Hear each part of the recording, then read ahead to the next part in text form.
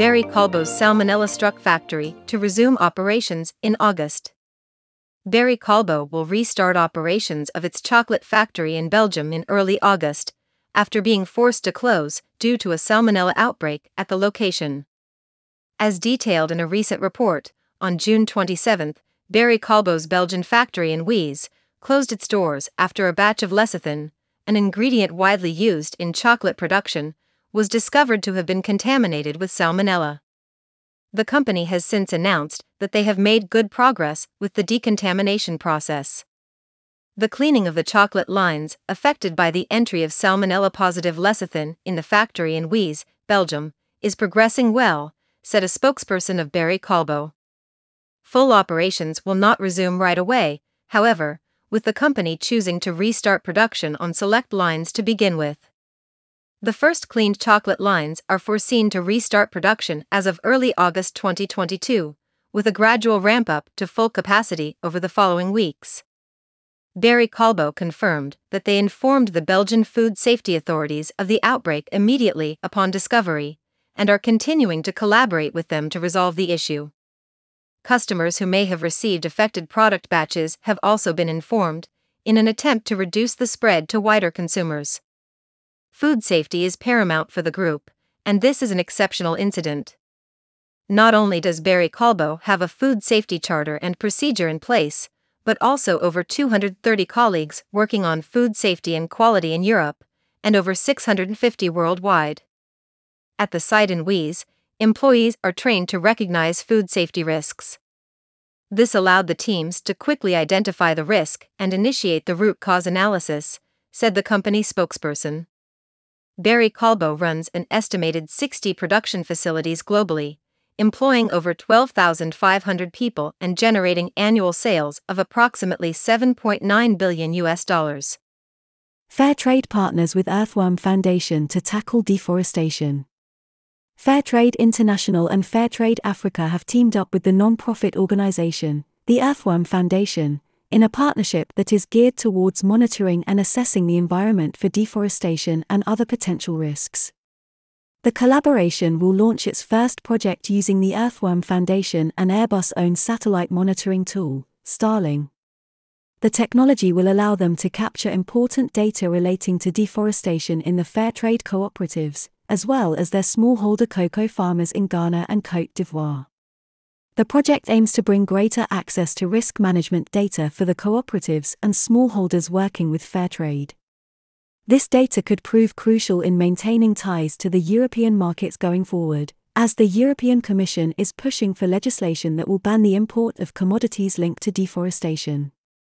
We are thrilled to announce this landmark partnership that will explore how powerful data sets can be leveraged by cooperatives and their members for their own risk analysis processes, and in alignment with expected government regulation against deforestation, not just in the European Union, but also in the United Kingdom and the United States, said John Walker, Senior Advisor for Cocoa, Fair Trade International.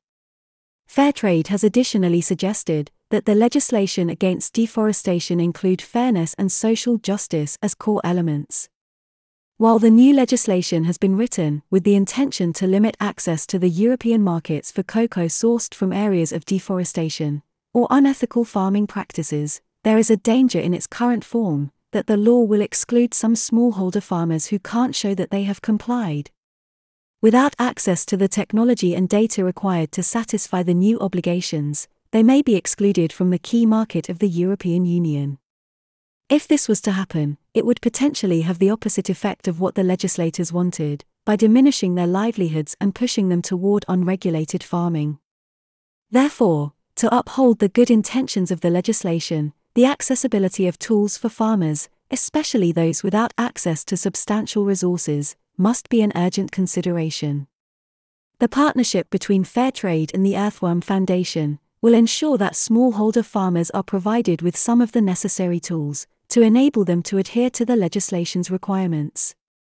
This partnership will finally direct the transfer of deforestation risk data in a meaningful way to cooperatives and their members in Côte d'Ivoire and Ghana, using the principles of fair data. In this manner, We can ensure that those with the least power in the supply chains have access to this critical data, and can use it to improve their livelihoods and beneficially impact their communities, said John Walker, Senior Advisor for Cocoa, Fairtrade International. Rob McWilliam, Director of Technical Services at Earthworm Foundation, expressed his excitement at working with Fairtrade International and Fairtrade Africa. We look forward to proving our experience and knowledge of using Starling's land cover and forest cover change datasets to tackle deforestation and support actions for addressing environmental vulnerabilities.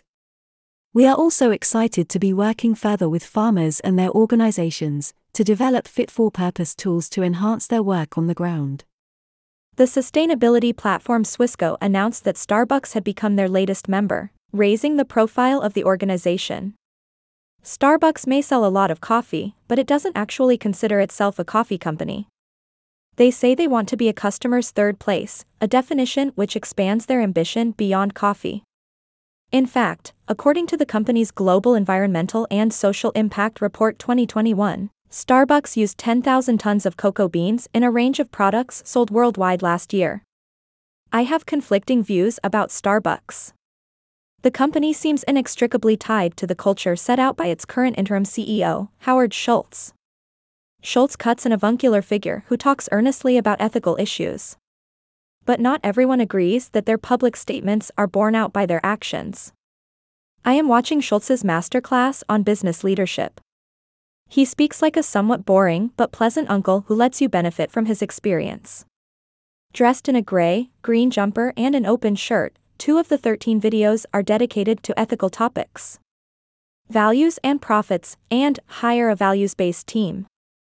The ethical lecture seems a little incongruent with the dubious tactics Starbucks has deployed recently in its attempts to quell a growing demand by its employees to form unions. So, what does the company's track record for sustainability look like? Starbucks has a global farmer fund and farmer support, all of which aim to provide support to the company's producers and strengthen all 3 pillars of sustainability in the coffee chain. Additionally, the cornerstone of the company's ethical sourcing approach to buying coffee is Coffee Farmer and Equity (CAFE) practices, which was one of the coffee industry's first set of ethical sourcing standards when it launched in 2004. Swissco announcement. However, if you Google the question, "Is Starbucks sustainable?" you will get a feed full of articles from the company itself, a sign that their SEO department is earning its money, but also a few independent articles that conclude, for various reasons, that Starbucks is better at promoting sustainability than implementing it. Examples include links to deforestation in Peru and slavery in Brazil. However, I do not think the authors of these critical articles take into account the size of the company. When you are as big as Starbucks, with over 34,000 shops worldwide, sheer size means 2 things. 1. You are limited to working with providers who can deliver at your scale. 2. Sometimes, because of the numbers involved, you will get it wrong. Starbucks sources most of its beans from Cargill, its Tier 1 supplier, which itself does not have a particularly good sustainability record, but when it comes to cocoa in bulk, the options are even more limited. I would like to know what Starbucks pays for its cocoa. The company says it wants to be more transparent. They say in their Global Environmental and Social Impact Report 2021. Moving forward, we are working to provide additional transparency across all cocoa-based products sourced across the company globally. Unfortunately, trying to follow the links in the report on Cargill's cocoa sourcing leads to a broken web link, so I could not find out if this figure is disclosed. However, I did find that the company avoided the Rainforest Alliance's misleading mass balancing in order to obtain certification, opting for the more expensive segregated certification, which means that all cocoa is verified to the source. At the very least, Starbucks could bring new thinking and apply the expertise of the work already done in the coffee industry to cocoa through the Swissco platform. I hope they keep regular updates, refrain from marketing gimmicks, and are as transparent as possible about what actually works.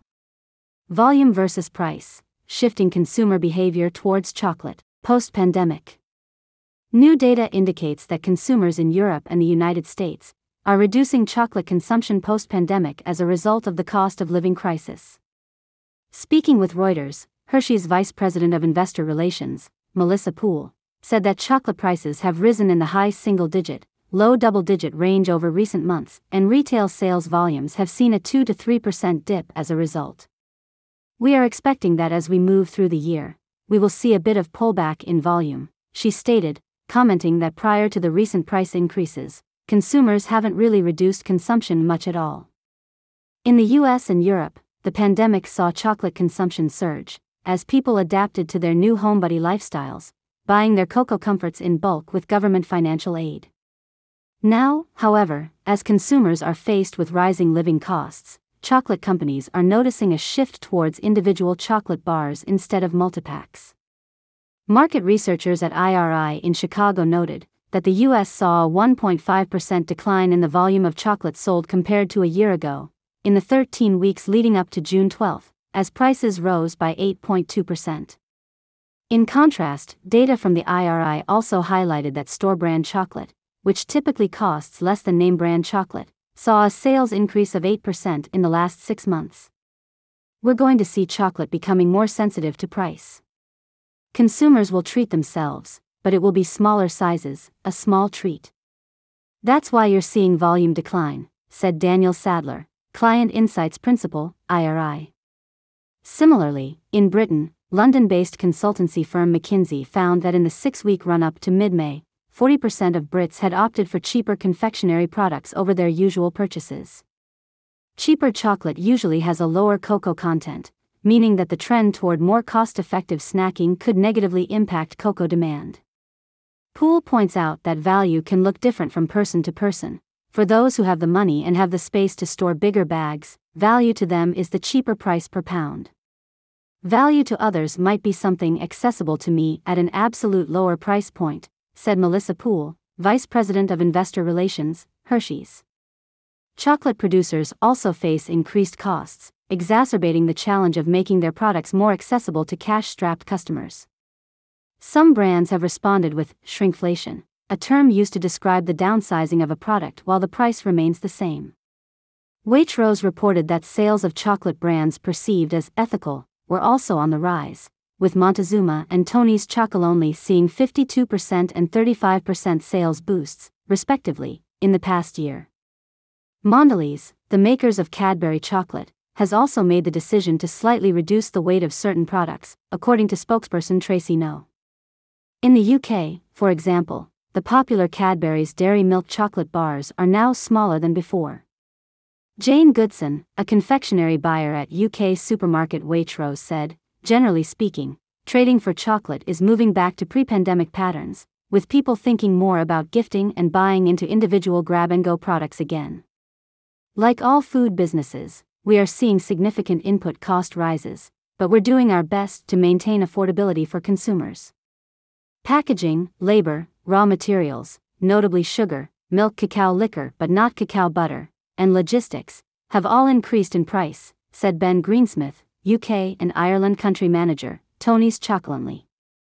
It appears that consumers still have a sweet tooth for chocolate, and the demand for ethically produced chocolate is by no means dwindling.